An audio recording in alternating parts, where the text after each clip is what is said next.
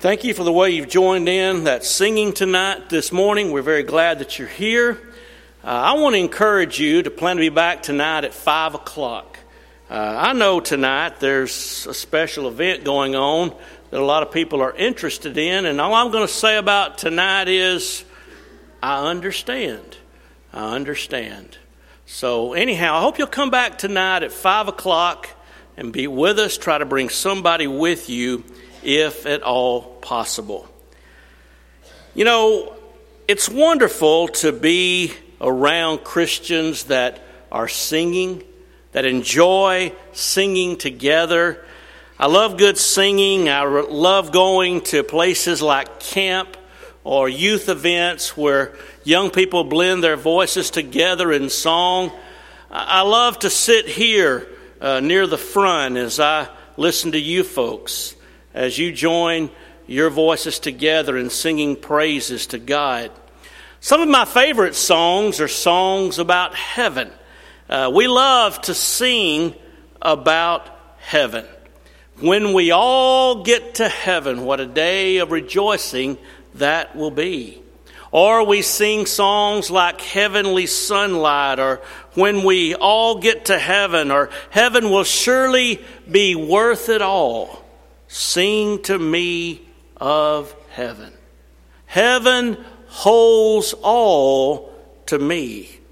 I suppose we probably enjoy singing about heaven because heaven is the place where most people that we encounter intend to go. In fact, most surveys reveal that the vast majority of people in our world today believe that heaven is in fact their destination. It's unfortunate, though, that Jesus Christ has prophesied that heaven is not going to be in the future for most people.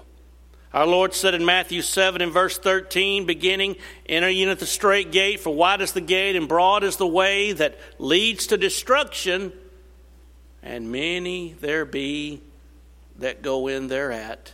Because straight is the gate and narrow is the way that leads to life, and few there be that find it."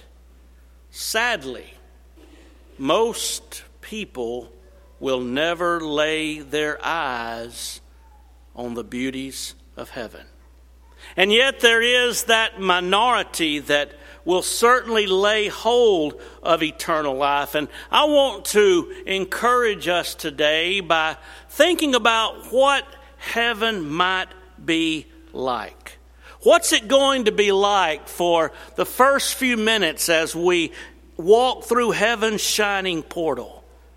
What are we going to be thinking?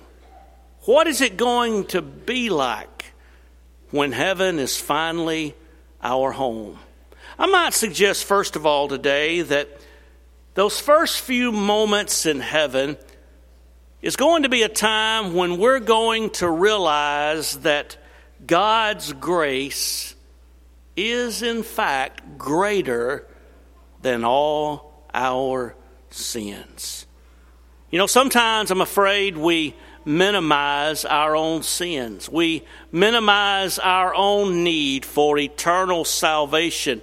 We look at some of the terrible things that are taking place in our world, and we have the attitude, well, you know, my shortcomings and my failures and my sins are not nearly as bad as those things. But we need to realize, folks, we can imagine the worst sin that possibly could be committed in the minds of human beings.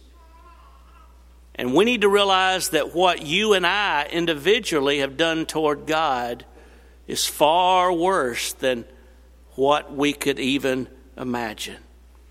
And so I believe when we first enter heaven's portals, we're going to realize that God's grace is, in fact, greater than all of our sins. I think about what Paul said over in 2 Corinthians chapter 12 and verse 9. Paul said, God spake to me. He said, my grace is sufficient for you, for my power is made perfect in weakness. Most gladly, therefore, I will glory in my weaknesses, that the power of Christ may rest upon me. Paul realized that God's grace is what he needed. Have you ever felt like that you were just so undeserving of God's undeserving favor? It may be that you feel that way all the time. And when you feel like that you're so undeserving of God's grace, you are exactly right. You are undeserving of God's gracious hand. Now, I don't say that in any way to demean our self-image, but really I want to do the opposite. We're to trust in God. Our confidence is in Christ Jesus. It's because of what Jesus did on our behalf, dying the just for the unjust, giving himself in our stead. It's only through him and by him that we can even have the hope of eternal life. And so when I say that we may feel unworthy, that should not diminish our self-esteem in any way. Instead, it ought to renew our spirits, to understand that God loves me and God loves you. And he loved us to the point that God was willing to send his own Son because of that love. And he sent that Son to this earth to die for you and for me. Now, if that doesn't build up your self-esteem, folks, I really don't know what will. The next time you're feeling down and out and you feel like you're undeserving of God's grace, which you are certainly, I hope you'll think about the love that God has for you and the meaning that that ought to have for your life. There are some people that have the ability to see something of value in that which other people would just simply discard and throw away. I'm oftentimes impressed by those individuals that drive through their neighborhoods. People have discarded certain items on the side of the road on the day when garbage and other things are to be picked up. And sometimes there's some good things out there, and people will come by and they will pick up what somebody else did not want. Oftentimes, entrepreneurs will get out early on Saturday and they'll go to yard sales. And they will go to flea markets. They find treasures in what somebody else sees as of little value. I think about a very old medallion that an individual came across at a yard sale, bought it for $3.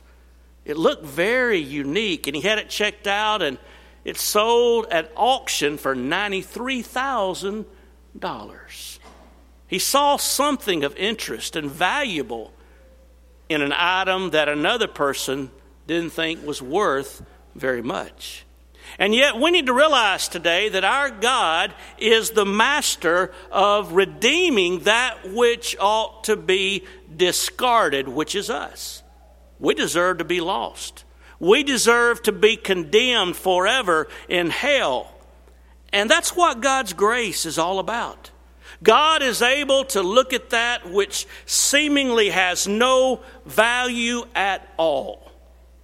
And God sees great value in it. He values you. He values me. Ephesians 2 and verse 5 says, even when we were dead in trespasses and sins, he hath made us alive together with Christ. For by grace are you saved. Romans 3 and verse 24 says, being justified freely by his grace through the redemption that is in Christ Jesus.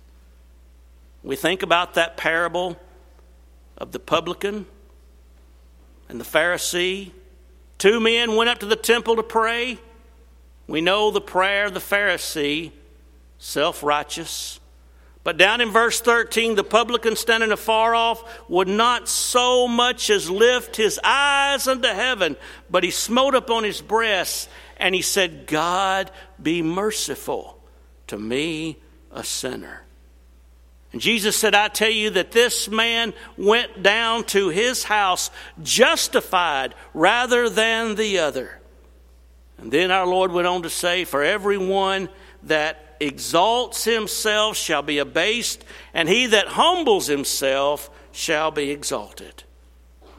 So you see, when we begin our walk through those pearly gates of our heavenly home, I imagine sometime during those first few minutes, we're going to understand that God's grace is truly greater than all our sins. But you know, another thing that I think is going to come to our minds as we enter those pearly gates, think about the fact that we're going to be able to look upon our Savior's face.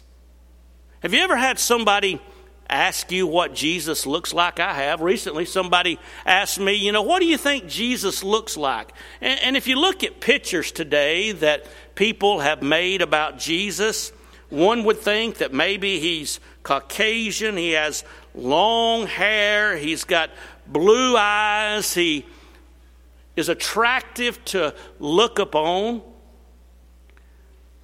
I don't know what Jesus looks like. And I had to tell that person that. I know Isaiah 53 talks about how he is like a root out of a dry ground. He has no form or comeliness that we should desire him. Nothing to look at. In the drought of summer, when everything is dry and the dirt is cracking for lack of moisture, sometimes we see those gnarly, ugly, unattractive roots coming up out of the ground to try to get moisture. That's how Isaiah describes our Lord. There's nothing physically attractive about him that we should desire him. But can you imagine that soon after we get into heaven, we're going to be able to do what only a few select in the first century were able to do? That is, we're going to be able to look upon our Savior's face.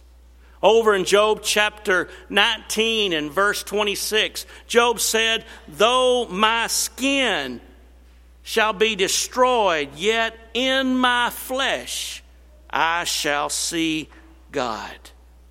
We're encouraged by Matthew 5 and verse 8, which says, blessed are the pure in heart, for they shall see God. It's going to be wonderful to be able to look upon our Savior's face. And what a joy it is going to be able to look into the eyes of that one who saved us from our sins. Then I think about the fact that the first few minutes in heaven, we're going to be able to reunite with all of our loved ones here upon this earth. I always think about King David over in 1 Samuel chapter 12. That child of David and Bathsheba that he loves so much was stricken with illness. David mourned, he grieved, he prayed, he didn't eat, fasted 7 days, and on the seventh day that child died. And all of a sudden David got up and he began to dress. He went into the house of worship. He began to eat and go about his normal activities. And, David was asked about why he had changed his attitude after the death of that child. And David said in 2 Samuel 12 and 22, while the child was yet alive, I fasted and wept. For I said, who can tell whether God will be gracious to me that the child may live? But now he is dead. Why should I fast any longer? Can I bring him back again, David said? A rhetorical question there. No, I can't bring him back. But I shall go to him, but he shall not return to me. You know, there's a lot of people I think about that I am very anxious with reuniting in heaven. I have grandfathers and grandmothers who were Christians who've gone on before. I have many other loved ones in my family who have gone into eternity. But there are also many others that I and you consider as good friends here in this life that were faithful Christians. I, like you, have friends who have left this earth prematurely because of cancer. I have friends like you who were Christians that their lives were cut short because of maybe an automobile accident or some other accident. I want to reunite with those friends and loved ones in heaven. I think back to my years of preaching. I remember my first full-time work in Fulton, Mississippi. I had been there about 10 days and had our first death. One of the older ladies there just suddenly dropped dead with a massive heart attack. And I'm thrown right into the fire. Got to do a funeral and get ready for that. I think about that individual, Carolyn Justice. Then I think about all the many people through the years that I have known and whose friendship I cherish. I can look out into this assembly today and I look in various spots and I see where many of my beloved brethren have sat in days past and gone, but now their seats are no longer occupied, or they're occupied by someone else because they've left this life. I think about those individuals who were great and faithful followers of Jesus Christ, people that gave their lives laboring for the cause of Christ, people that were dear and cherished friends. And I think about the fact that one day there's going to be a grand reunion that's going to take place. And I always think about those mothers, and there's several here perhaps who have experienced maybe a miscarriage. Maybe you weren't very far along, or maybe you were fairly far along, and for whatever reason, that child was never born to live life here upon this earth. Can you imagine the reunion that's going to take place in heaven one day when mothers and fathers will see those unborn children for the first time? And of course, we know the statistics, and it's much more than just a statistic, if I can say that word correctly. You think about the 50+ million babies that have been aborted since the Supreme Court legalized their slaughter in 1972. Can you imagine what heaven is going to be like when we see all of those individuals in heaven? Folks, we've got something to look forward to. And just like David said, I cannot raise this child from the dead. I cannot bring him back to me. He won't return to me, David said, but I shall go to him. The first few minutes in heaven is going to be a wonderful time of reunion. And then let me suggest as well that those first few minutes in heaven It's going to be a time when we realize our perfected state of existence. You know, there's some who came to service today with a walker, some who had to have assistance just to be able to make it in our building today. But in heaven, there's not going to be any durable medical equipment because you won't need it. In heaven, there won't be any need for you to remember to take your medicine because there won't be any sickness. There won't be any cemeteries in heaven because there's not going to be any more death. I think about many folks that would love to be here today, but their health simply will not allow them to do so. There won't be any of that once we make it to heaven. Now, a doctor can go to heaven, an undertaker can go to heaven, but a doctor or an undertaker cannot practice their profession in heaven because there's not going to be any need for doctors or undertakers in heaven. You know, sometimes when I get up in the morning and I feel the aches and pains that I have, and I wonder what it might be like if I happen to make it to the age of 80 or perhaps older. You know, if I ache this much at almost 51, what in the world is it going to be like when I get older? But imagine for a moment what it would be like to never ache, to never hurt, to never get sick, to see perfectly, to walk upright, to have a perfect memory, to have a strong back, to be as full of energy as you were when you were a child. And somebody says, well, that's going to be heavenly. And that's exactly right. We're going to realize our perfected state of existence. I love what the Bible says in Revelation 21 and verse 1. I saw a new heaven and a new earth, for the first heaven and the first earth were passed away, and there was no more sea. And I, John, saw the holy city, New Jerusalem, coming down from God out of heaven, prepared as a bride adorned for her husband. And I heard a great voice out of heaven saying, behold, the tabernacle of God is with men. He will dwell with them, and they shall be his people, and God himself shall be their God, and God shall wipe away all tears from their eyes. There shall be no more death, neither sorrow nor crying. There shall be no more pain, for the former things are passed away.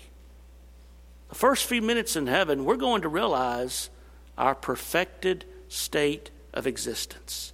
And then I want to suggest to you as well that during the first few minutes in heaven, we're going to actually, perhaps for the first time, see and understand the fruit of our reward. Now, over in Matthew chapter 10 and verse 42, Jesus said, whosoever shall give to drink unto one of these little ones a cup of cold water only in the name of a disciple, verily I say unto you, he shall in no wise lose his reward. Or Revelation 14 verse 13 says, blessed are the dead who die in the Lord from henceforth, yea, saith the Spirit, that they may rest from their labors, and their works do follow them. If I were to ask you this morning to name some of your accomplishments as a Christian, I imagine perhaps you probably could think of a few. But you know, the great thing about heaven is that there are results, there are fruits of our labor that we're never really going to know about until we get to heaven. You know, sometimes we think, what's the use? What's the use? Why keep sacrificing for God? Why keep putting myself out? It's just not getting any kind of results. It's going nowhere. Sometimes we minimize our influence. We minimize our efforts. But we need to realize today that every single individual here, our young people especially, but all of us, we have a profound impact on the lives of other people. And it may be that we will not understand that influence and impact until we get to heaven. Brother Flavel Nichols is a dear friend of mine. He's the son of the late Gus Nichols. Brother Flavel is now in his late 90s. And Brother Nichols, in my association with him for 10 years when I was in Jasper, was one of great encouragement. Brother Flavel Nichols was perhaps the most spiritually minded individual that I have ever known personally. And it would be a whole other lesson just to explain why that would be the case. But Brother Nichols wrote some words a few years ago about the power of one. I want to read this to you today, and I'm going to put it on the screen as well. Brother Nichols writes, "During the war between the states, a young woman learned the truth and obeyed the gospel. Her sweetheart, J.H. Holbrook, was a Confederate soldier. He was captured by the Union Army and he was kept prisoner in Michigan until the war was over. He was given a ticket to Nashville, Tennessee, and $2.50. And from there, he returned to Centerville and found what was left of his home and family. He found his girlfriend and they were married. His wife studied the Bible with him, and he soon became a Christian. He thought the truth was so good and so simple that he began to teach and baptize many of his friends and neighbors. He began to preach, but he recognized his need for more training, and so he came to the original Mars Hill Bible School in Florence, Alabama, taught by T.B. Larimore. And upon completing his studies there, instead of going back to Tennessee, they moved further south, coming into Walker County, Marion, Fayette, and Lamar counties in Alabama. One of his many converts was Charlie Alexander Wheeler. His wife taught him to read from the Bible, and along with his wife, C.A. Wheeler, he obeyed the gospel, and he soon began preaching to others. Brother C.A. Wheeler started more than 100 congregations, baptized more than 6,000 people. But wait, the story is not ended. One of those 6,000 was my father, the late Gus Nichols. 12,000 were baptized under his preaching. And among those baptized by Gus Nichols, no one knows nor can know how many began to preach the glorious gospel of Christ. But I personally know several. I, Flavel Nichols, am one whom he baptized and whom he encouraged to preach the truth. And under my preaching, about 3,000 have been baptized, and among them, many have preached the gospel also. Only eternity can reveal the total results of the conversion of that one girl nearly 160 years ago. And the results are not all in yet. But this shows that 21,000 people have become Christians through this single thread in the fabric of her influence. The power of one. Then as I close today, very quickly, I want to suggest that the first few minutes in heaven, we're going to realize that, this is never going to come to an end. Have you ever been on a trip, or have you ever been in a certain situation, maybe with your family, and you think to yourself, I wish we could just capture this moment. I wish this moment would never end. I wish everything could just stay like it is right now with all the troubles of the world seemingly removed from our lives. I wish it could stay this way. Well, in heaven, if you happen to say those words, someone may look at you kind of funny, because in heaven, you're going to be at a place where it will never end. Luke 1 verse 33 says, "He shall reign over the house of Jacob forever, and of his kingdom there shall be no end." The Bible says in Matthew 25 and verse 46, "These shall go away into everlasting punishment, but the righteous unto life eternal." As we sing the words of that beautiful song, Amazing Grace, the last verse says, "When we've been there 10,000 years, bright shining as the sun, we've no less days to sing God's praise than when we first begun." You know, when Marco Polo was on his deathbed, some who thought that his stories about the far west were far-fetched, they asked Marco Polo on his deathbed to recant some of those wonderful stories. And he replied with weakness of breath, "Never, for I have only told you half of it." And truly today, an individual could preach on heaven for 1,000 years and yet not tell half of it. Heaven is more than our greatest dream. It's larger than our imagination. And folks, we need to take great courage in the words of Jesus, who said in John 14, "Let not your heart be troubled. You believe in God. You believe also in me. In my Father's house are many mansions. If it were not so, I would have told you. I'm going to prepare a place for you. And if I go and prepare a place for you, I will come again and receive you unto myself, that where I am, there you will be also." I hope today that heaven is in your future. If you're yet outside of Christ, you're lost. You're without hope. And yet today, if you'll obey the gospel of Jesus Christ in simple, trusting faith, be willing to repent of your sins, you can be immersed in water today for the remission of your sins.